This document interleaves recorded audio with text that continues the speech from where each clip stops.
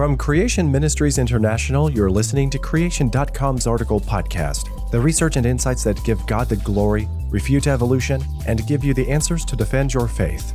I'm Joseph Darnell.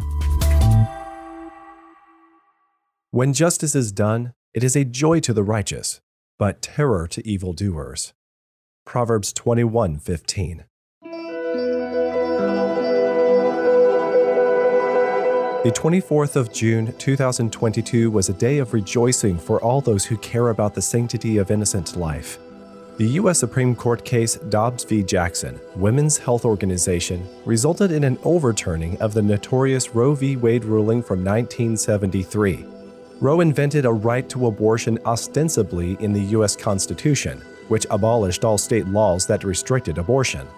Dobbs also overturned Planned Parenthood v. Casey from 1992 that upheld this right, although changed many of the details.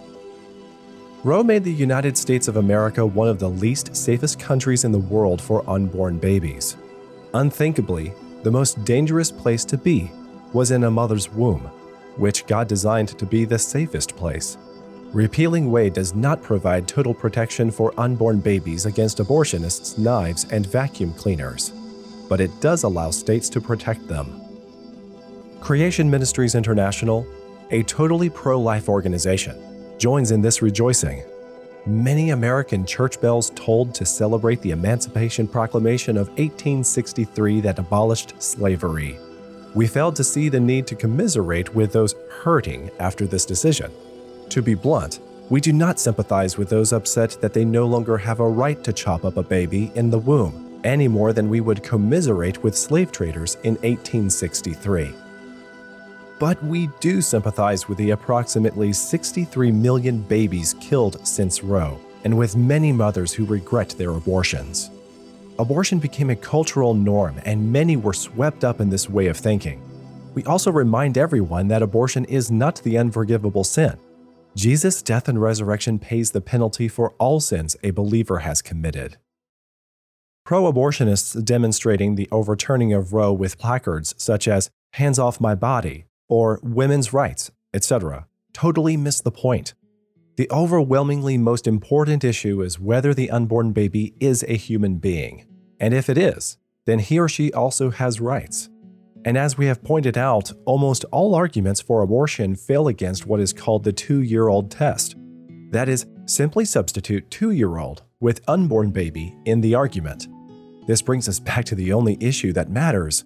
If the baby is human, whether in the womb or 2 years old, it is wrong to kill.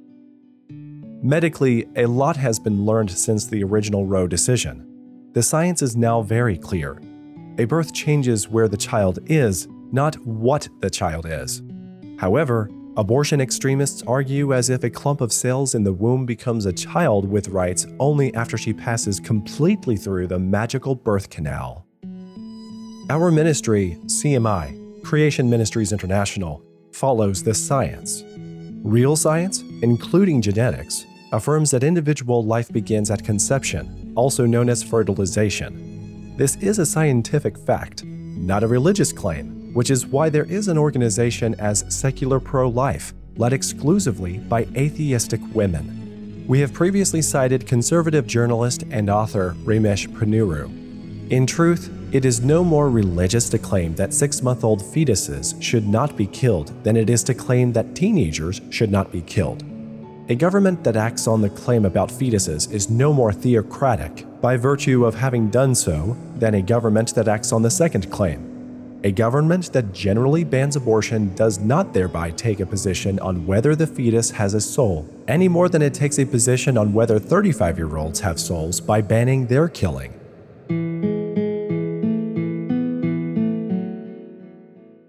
Some misguided creationists have claimed that the humanity of the unborn is not the issue. Rather, it is solely the authority of the Bible. But how can we appeal to the Bible's prohibition of murder unless the subject of the prohibition is human? So this is an important point to defend. Of course, science can't decide whether murder is right or wrong. The Bible is very clear that it's wrong. Thankfully, at least for now, most non-Christians oppose murder, including the group Secular Pro-Life. So demonstrating that the unborn is a human being is still a vital part of pro-life arguments and has won many to become pro-life.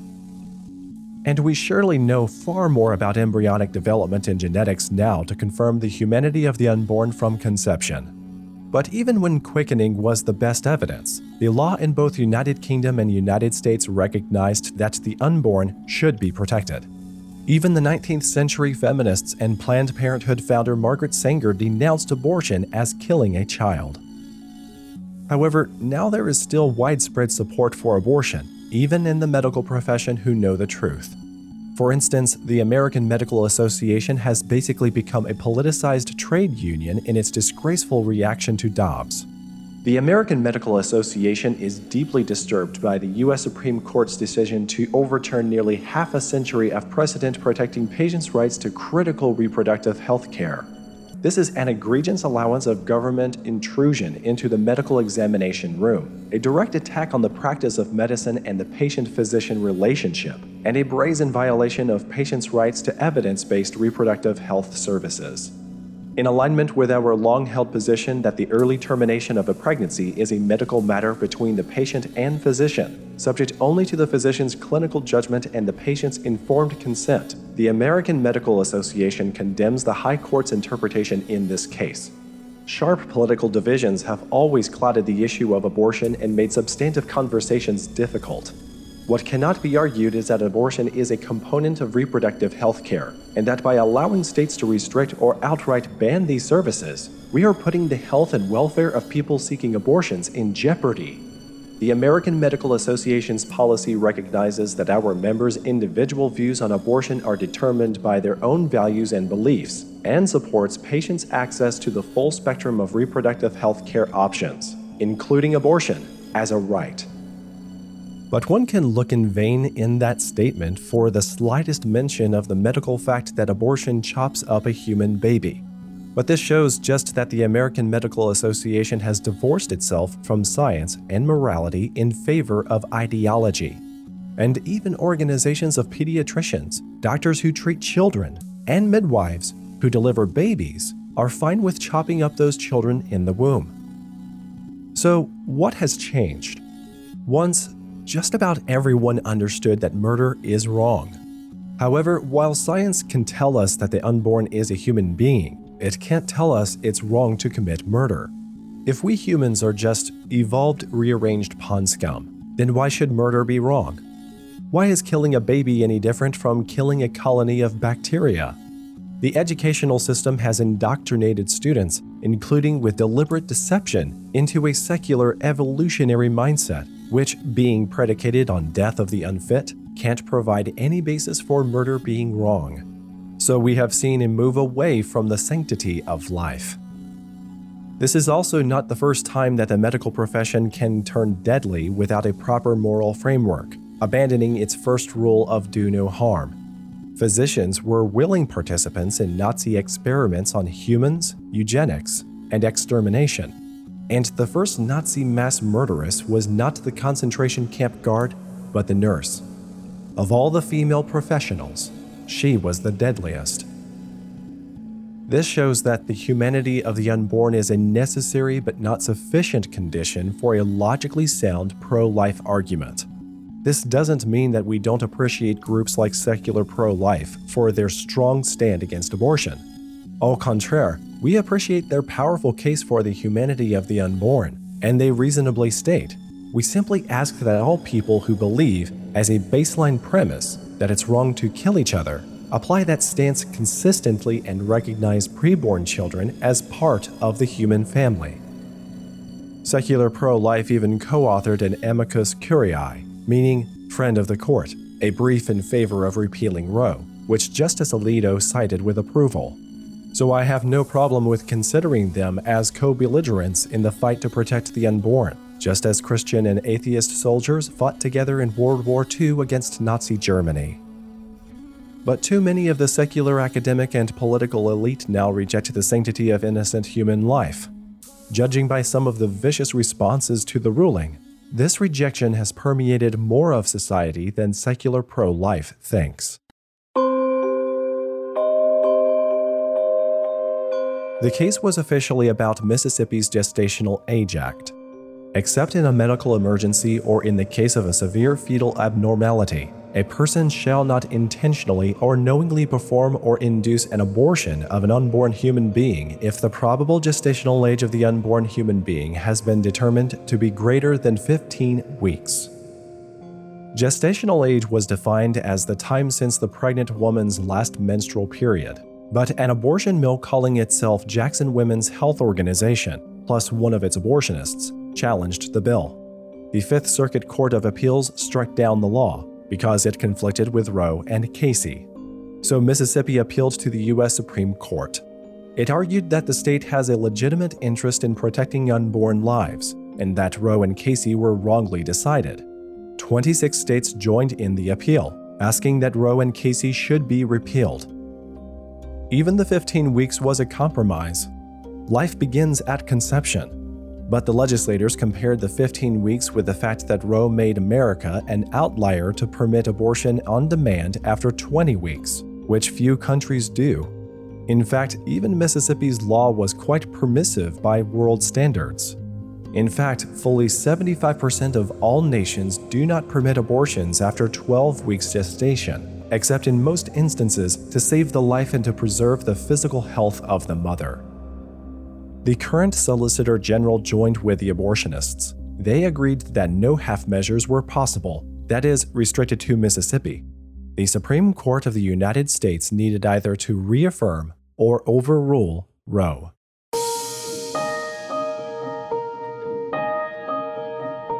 The ruling made a choice of reaffirming or overruling, as both sides requested.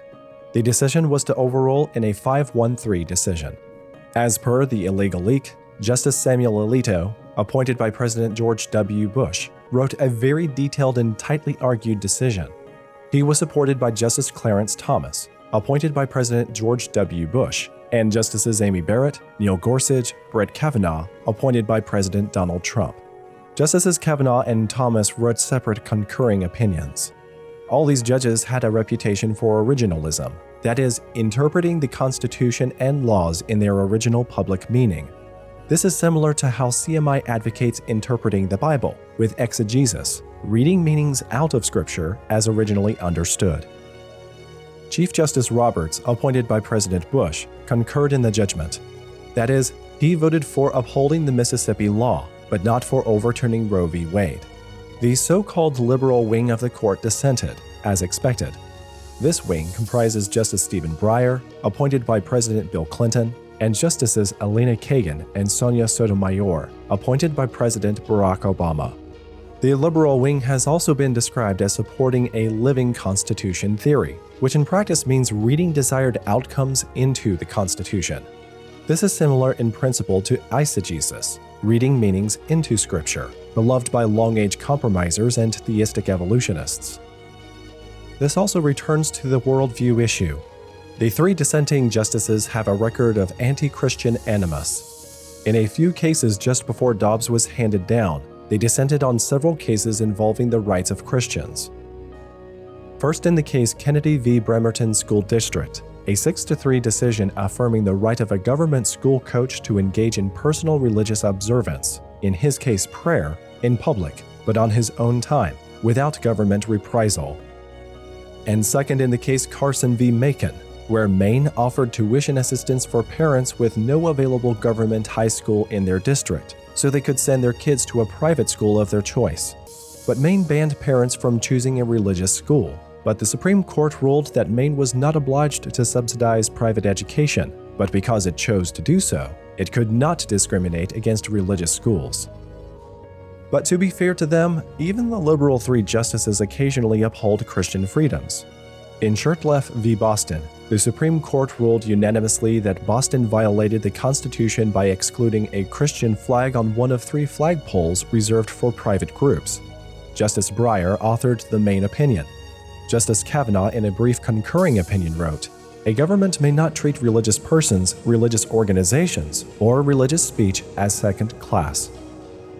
Justice Alito's final ruling was similar to the leaked draft, but he added responses to both the concurrence in judgment and the dissent.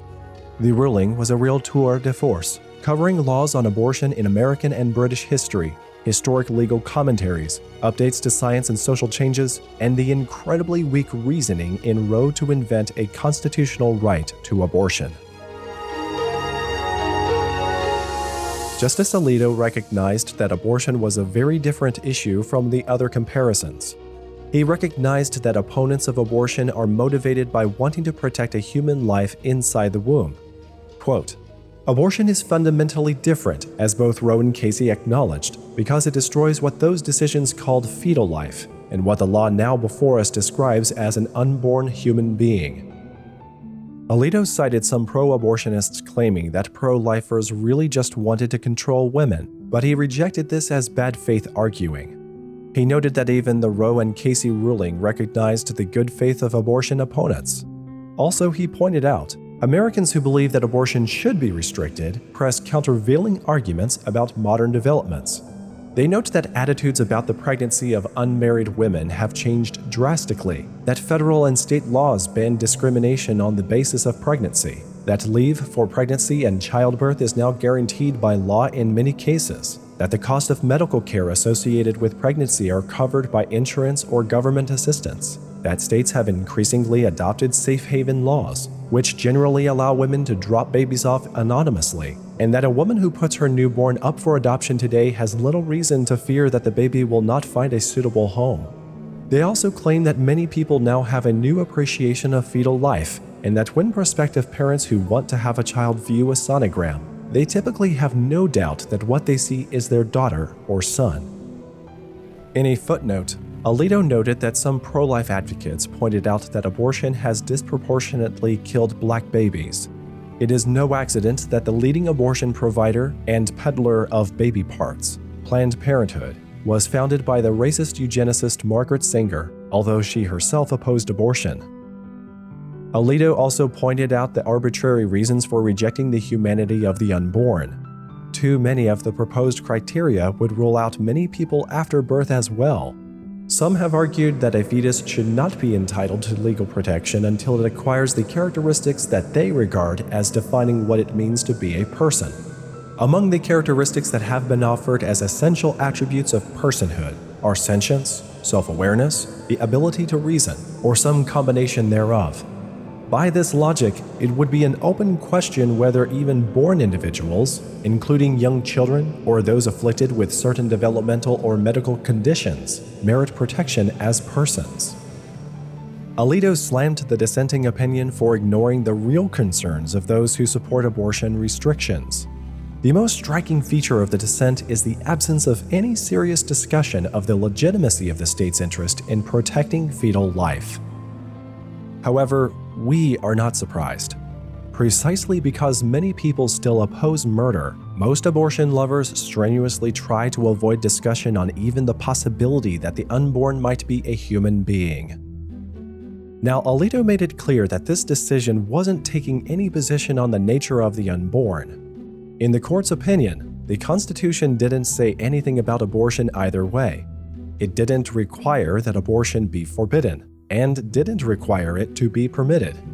Rather, Alito's ruling is that this wasn't the business of the courts, but of the people and the states. One of his predecessors, the late Justice Antonin Scalia, was in agreement with that stance. He was a Catholic, one of the founders of modern originalist jurisprudence, and a staunch foe of Roe and abortion. But he said, "My job is to interpret the Constitution accurately." And indeed, there are anti-abortion people who think that the Constitution requires a state to prohibit abortion. They say that the Equal Protection Clause requires that you treat a helpless human being that's still in the womb the way you treat other human beings. I think that's wrong. I think that when the Constitution says that persons are entitled to equal protection of the laws, I think it clearly means walking around persons. But with the greatest respect, I think a case could be made from the laws before, during, and after the Constitution was written that the persons included unborn. There are numerous anti-abortion laws in the United States and United Kingdom written precisely because the unborn was considered a human being. The Dobbs case did not ban abortion, regrettably. Rather, it returned the issue to the states. This is still a vast improvement.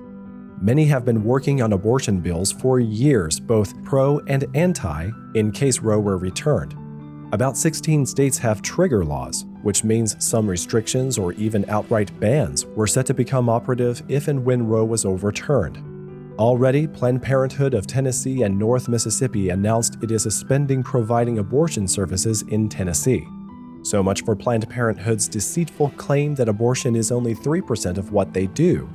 Actually, most of its services were connected to abortions, and they aborted 320,000 babies per year, a third of all American abortions.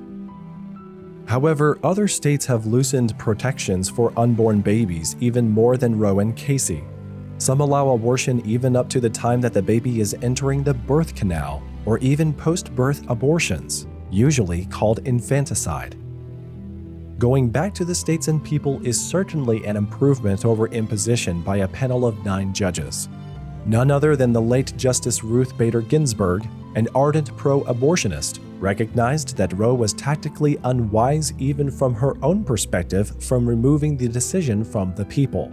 Roe halted a political process that was moving in a reform direction and thereby, I believed, prolonged divisiveness and deferred stable settlement of the issue. We will get to many more important details right after a short break.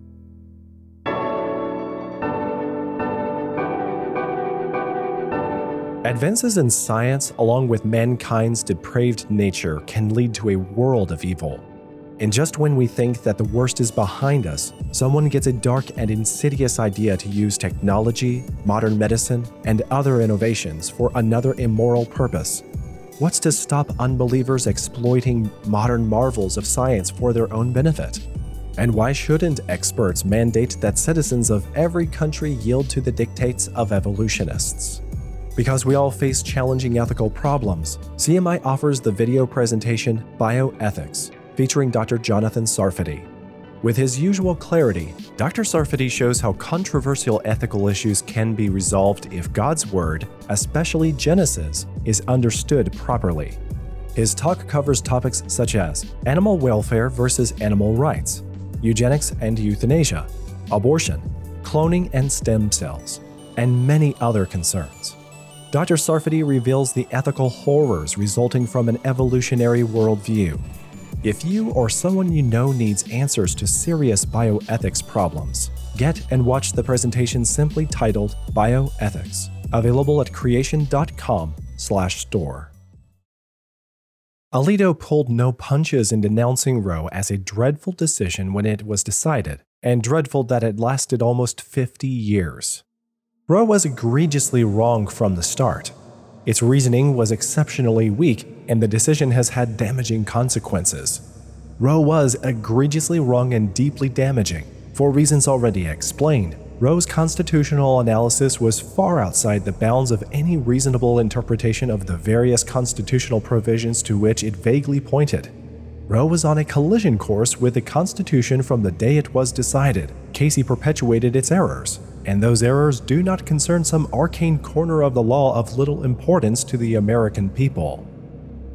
One major error of Roe was pretending to find a right to abortion in the U.S. Constitution. Alito summarized the pretense and outright demonstrable errors of the Roe decision.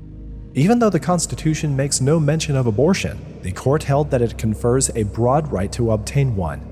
It did not claim that American law or the common law had ever recognized such a right, and its survey of history ranged from the constitutionally irrelevant, for example its discussion of abortion in antiquity, to the plainly incorrect, like its assertion that abortion was probably never a crime under the common law. After cataloging a wealth of other information having no bearing on the meaning of the Constitution, the opinion concluded with a numbered set of rules much like those that might be found in a statute enacted by a legislature. Alito also invoked admission against interest in support of his argument. That is, a pro-abortion constitutional scholar admitting that he liked the result, and would vote for a statute very much like the one the court ended up drafting if he were a legislator. But this is a major problem. Laws are meant to be passed by the legislative branch, which is Congress, whom the people vote for.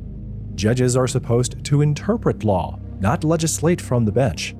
This same scholar recognized, quote, Roe was not constitutional law at all and gave almost no sense of an obligation to try to be. Yet for the last 50 years, many pro-abortionists have acted as if abortion were a constitutional right, and the Dobbs decision has undermined that right. While abortion is not directly in the Constitution, the Roe decision pretended it was. They relied on an earlier case, Griswold v. Connecticut from 1965, which derived a right to privacy. They declared that constitutional rights, quote, have penumbras, formed by emanations, end quote. But Alito pointed out the bait and switch about the meaning of privacy.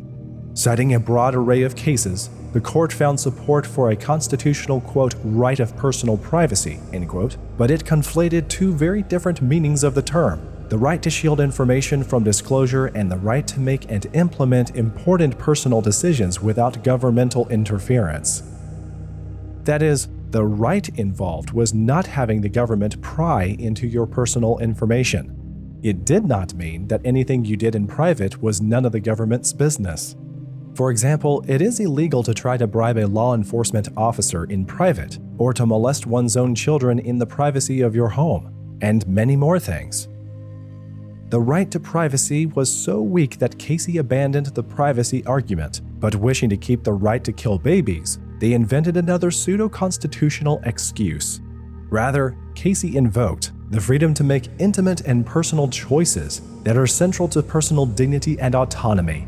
Casey elaborated, at the heart of liberty is the right to define one's own concept of existence, of meaning, of the universe, and of the mystery of human life.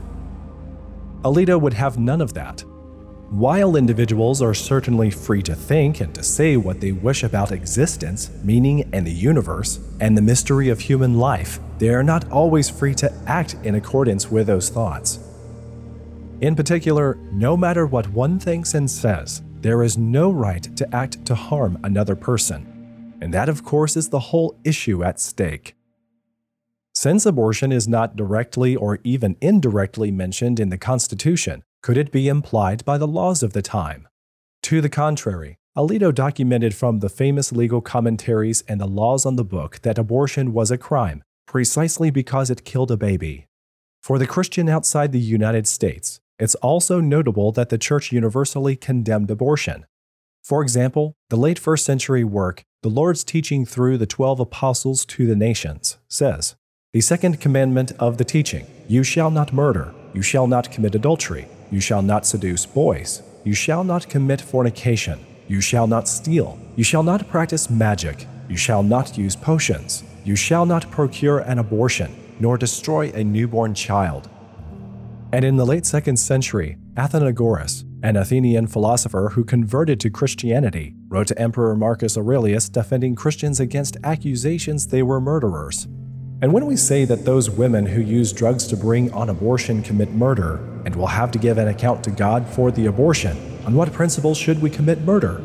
For it does not belong to the same person to regard the very fetus in the womb as a created being, and therefore an object of God's care, and when it has passed into life, to kill it, and not to expose an infant, because those who expose them are chargeable with child murder, and on the other hand, when it has been reared, to destroy it. But Alito confined his analysis to American laws and to the British laws that strongly influenced them. English laws condemned abortion from as far back as the 13th century and right up to the 18th century before the USA became independent. After independence, in the 19th century, almost all states made abortion a crime at all stages in pregnancy. The territories, which would later become new states, followed suit. In fact, when Roe was imposed, 30 states still banned abortion for any reason except to save the life of the mother. Furthermore, some of the remaining states still criminalized or regulated abortions more strictly than Roe allowed. Alito summarized, the inescapable conclusion is that the right to abortion is not deeply rooted in the nation's history and traditions. On the contrary, an unbroken tradition of prohibiting abortion on pain of criminal punishment persisted from the early days of the common law until 1973. The court in Roe could have said of abortion exactly what Klucksberg said of assisted suicide. Attitudes towards abortion have changed since Bracton, but our laws have consistently condemned and continue to prohibit that practice. Alito also addressed the issue of quickening. This term comes from the archaic meaning of quick as living. In the context of pregnancy, it means the first felt movement of the baby in the womb, that is, tangible proof of a living baby inside. This is usually around the 16th to 18th week of pregnancy, not long after the Mississippi law cutoff. Many laws rigidly prohibited abortions after quickening. But this needs to be understood in context. Quickening was clear proof of a baby in a time when there were no ultrasounds or chemical pregnancy tests. But they understood that there was a baby before quickening. It was just harder to prove. So even though some ancient laws did not call a pre-quickening abortion a homicide, it was still largely disapproved and sometimes could still be a crime. Alito cited English legal scholars who affirmed that pre-quickening abortion could rise to murder if the mother was killed accidentally. For example, the great legal commentator Sir William Blackstone, who influenced many American founders and presidents, argued that the abortionist showed malice aforethought with a potion unlawfully to destroy her child within her. Thus, there was intent to kill one person, so the person is culpable if another one dies. It is like an armed robber who shoots intending to kill a cop, but unintentionally kills a bystander instead. He is still liable for murdering that bystander. As Blackstone explained in relation to pre-quickening abortion, if one shoots at A and misses him, but kills B, this is murder, because of the previous felonious intent, which the law transfers from one to the other. The same is the case where one lays poison for A, and B, against whom the prisoner had no malicious intent, takes it and it kills him. This is likewise murder. So also, if one gives a woman with a child a medicine to procure abortion, and it operates so violently as to kill the woman, this is murder in the person who gave it. Blackstone did not call for the prosecution of other doctors whose patients died accidentally. The key difference is that the abortionist was trying to kill a child, any child, not just a quick child. Anyway, even in the 19th century, quickening was abandoned as a cutoff point. Leading medical and legal scholars recognized that the child existed long before it made itself known by feelable movements. So both the United Kingdom and many states of the USA followed this science and criminalized abortion even before quickening. Alito summarized his case. Not only was there no support for such a constitutional right until shortly before Roe, but abortion had long been a crime in every single state.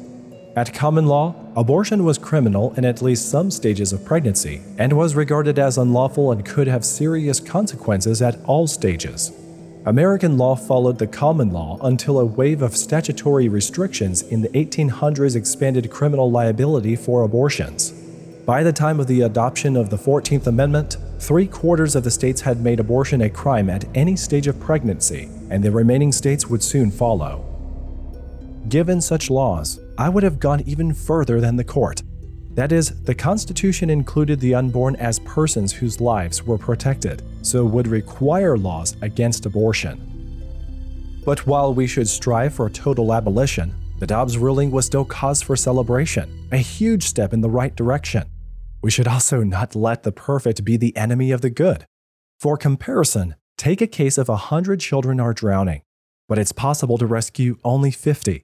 We don't refuse to rescue those 50 just because we can't rescue all of them. Saving 50 is better than saving none.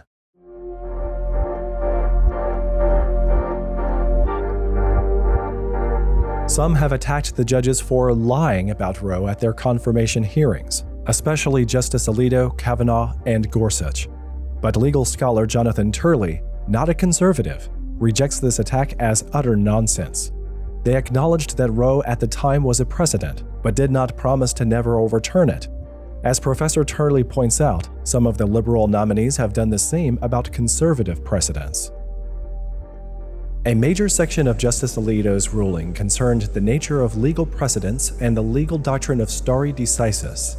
It is Latin for to let stand, remain what has been decided.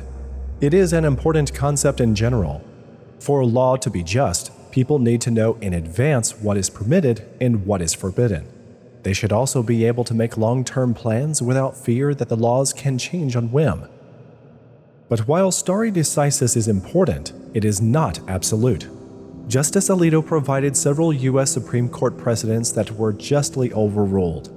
One is Plessy v. Ferguson from 1896, and subsequent cases based on this, which allowed racist segregation in the federal government and in public schools.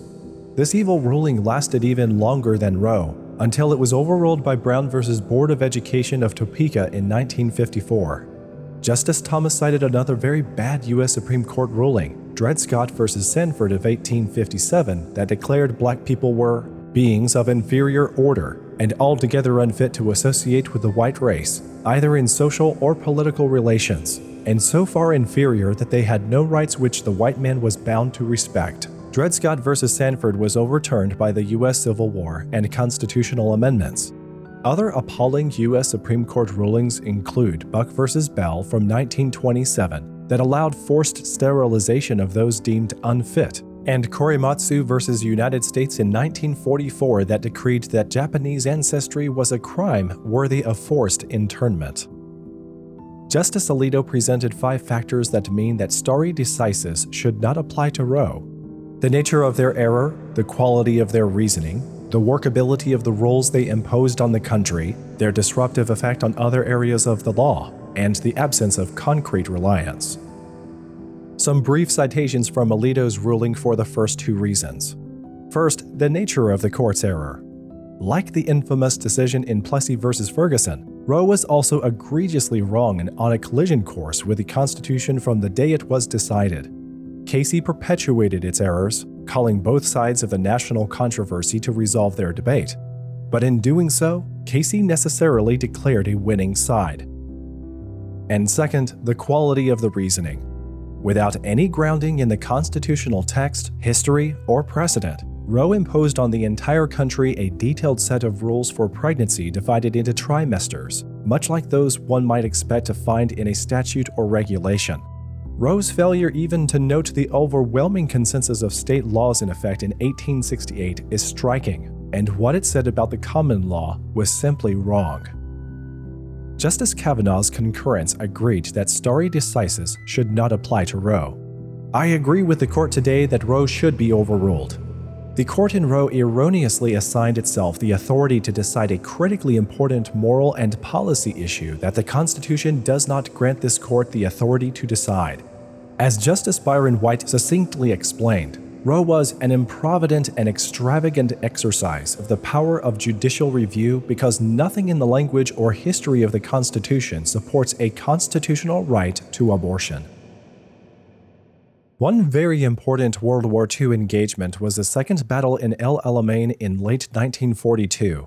Lieutenant General Bernard Montgomery thoroughly defeated General Field Marshal Erwin Rommel, the Desert Fox.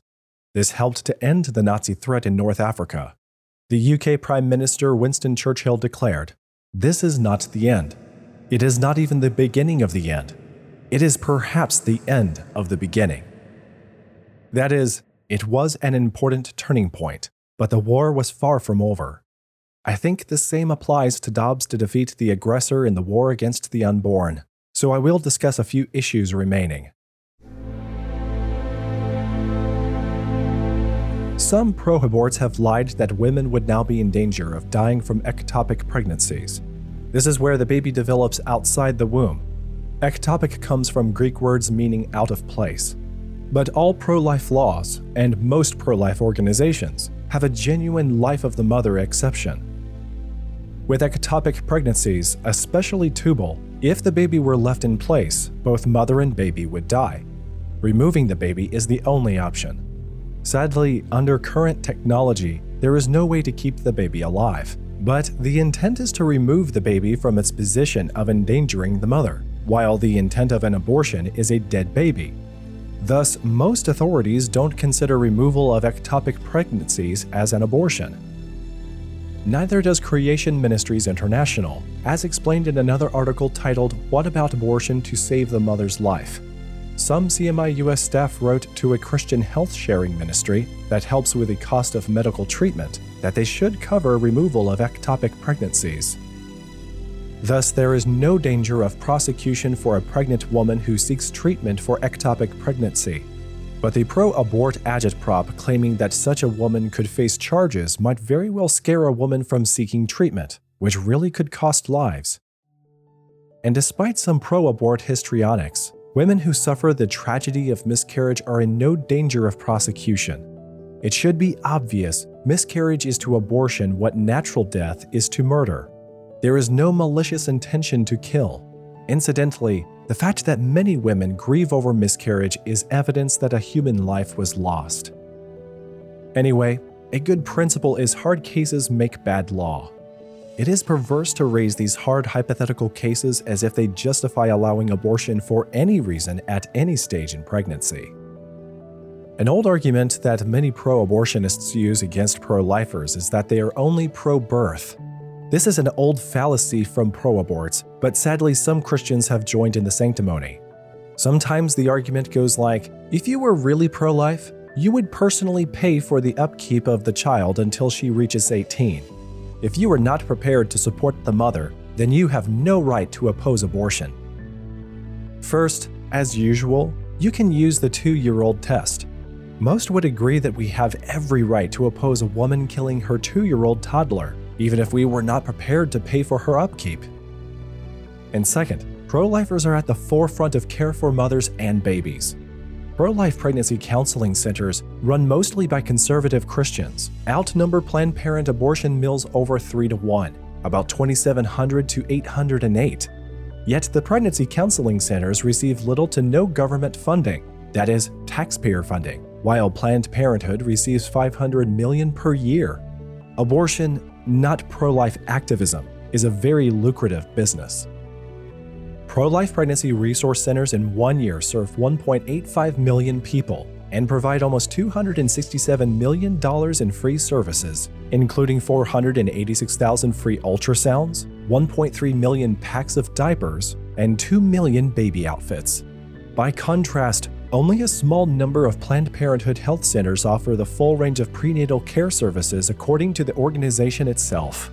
Planned Parenthood also treats pregnant employees poorly and doesn't offer paid parental leave to its employees. On this topic, after Dobbs, many major corporations have offered to fly pregnant employees to states where abortion is legal. This is much cheaper than paid maternity leave and adding a child to the health insurance program that many American companies offer workers as part of what they call a compensation package. Third, there are far more couples wanting to adopt than there are babies available. However, pro-abortion bureaucrats have imposed time-consuming and very costly hurdles on adoption, tens of thousands of dollars. So to those Christians who joined in the sanctimony, there are plenty of ways you can practice what you preach. For example, donate time or money to existing pregnancy counseling centers or adoptive parents. Worst of all, some pro-abortion terrorist groups, such as Jane's Revenge, have bombed and otherwise vandalized these pro-life pregnancy centers.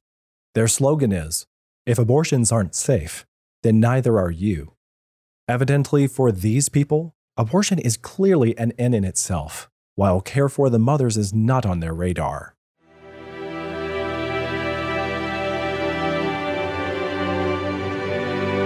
A revival of Dred Scott vs. Sanford would be incredibly unlikely, because just about everyone today rightly thinks slavery is repugnant. Creation Ministries International prays for the day when abortion is regarded as just as repugnant as slavery, if not more so. As documented, it wasn't that long ago when abortion was repugnant even to feminists and Margaret Sanger. To achieve this, we need widespread education of the facts of fertilization and fetal development. Such knowledge has turned many people around. It has been said that if a pregnant woman's uterine wall was transparent, abortion would be almost unthinkable. Such persuasion should be done ironically. 1 Peter 3:15 says, "In your hearts, honor Christ the Lord as holy, always being prepared to make a defense to anyone who asks you for a reason for the hope that is in you, yet do it with gentleness and respect." People can disagree without being enemies. It's notable that the late Justices Scalia and Ginsburg disagreed on almost all issues, but were each other's closest friends. A comic opera Scalia-Ginsburg from 2015 was even composed about this friendship. But as we pointed out earlier, This argument only works on those who believe that killing human beings is wrong, hopefully still the majority. For the rest, a whole worldview change is needed. Creation Ministries International provides many resources to help persuade on both the science and the worldview issues.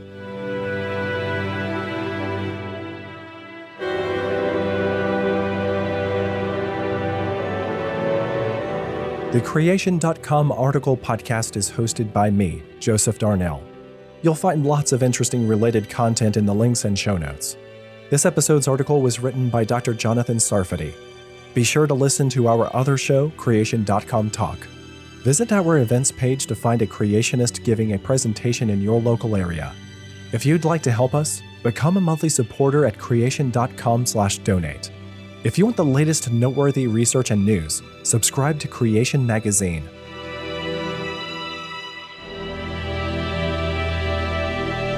From everyone at Creation.com, thanks for listening.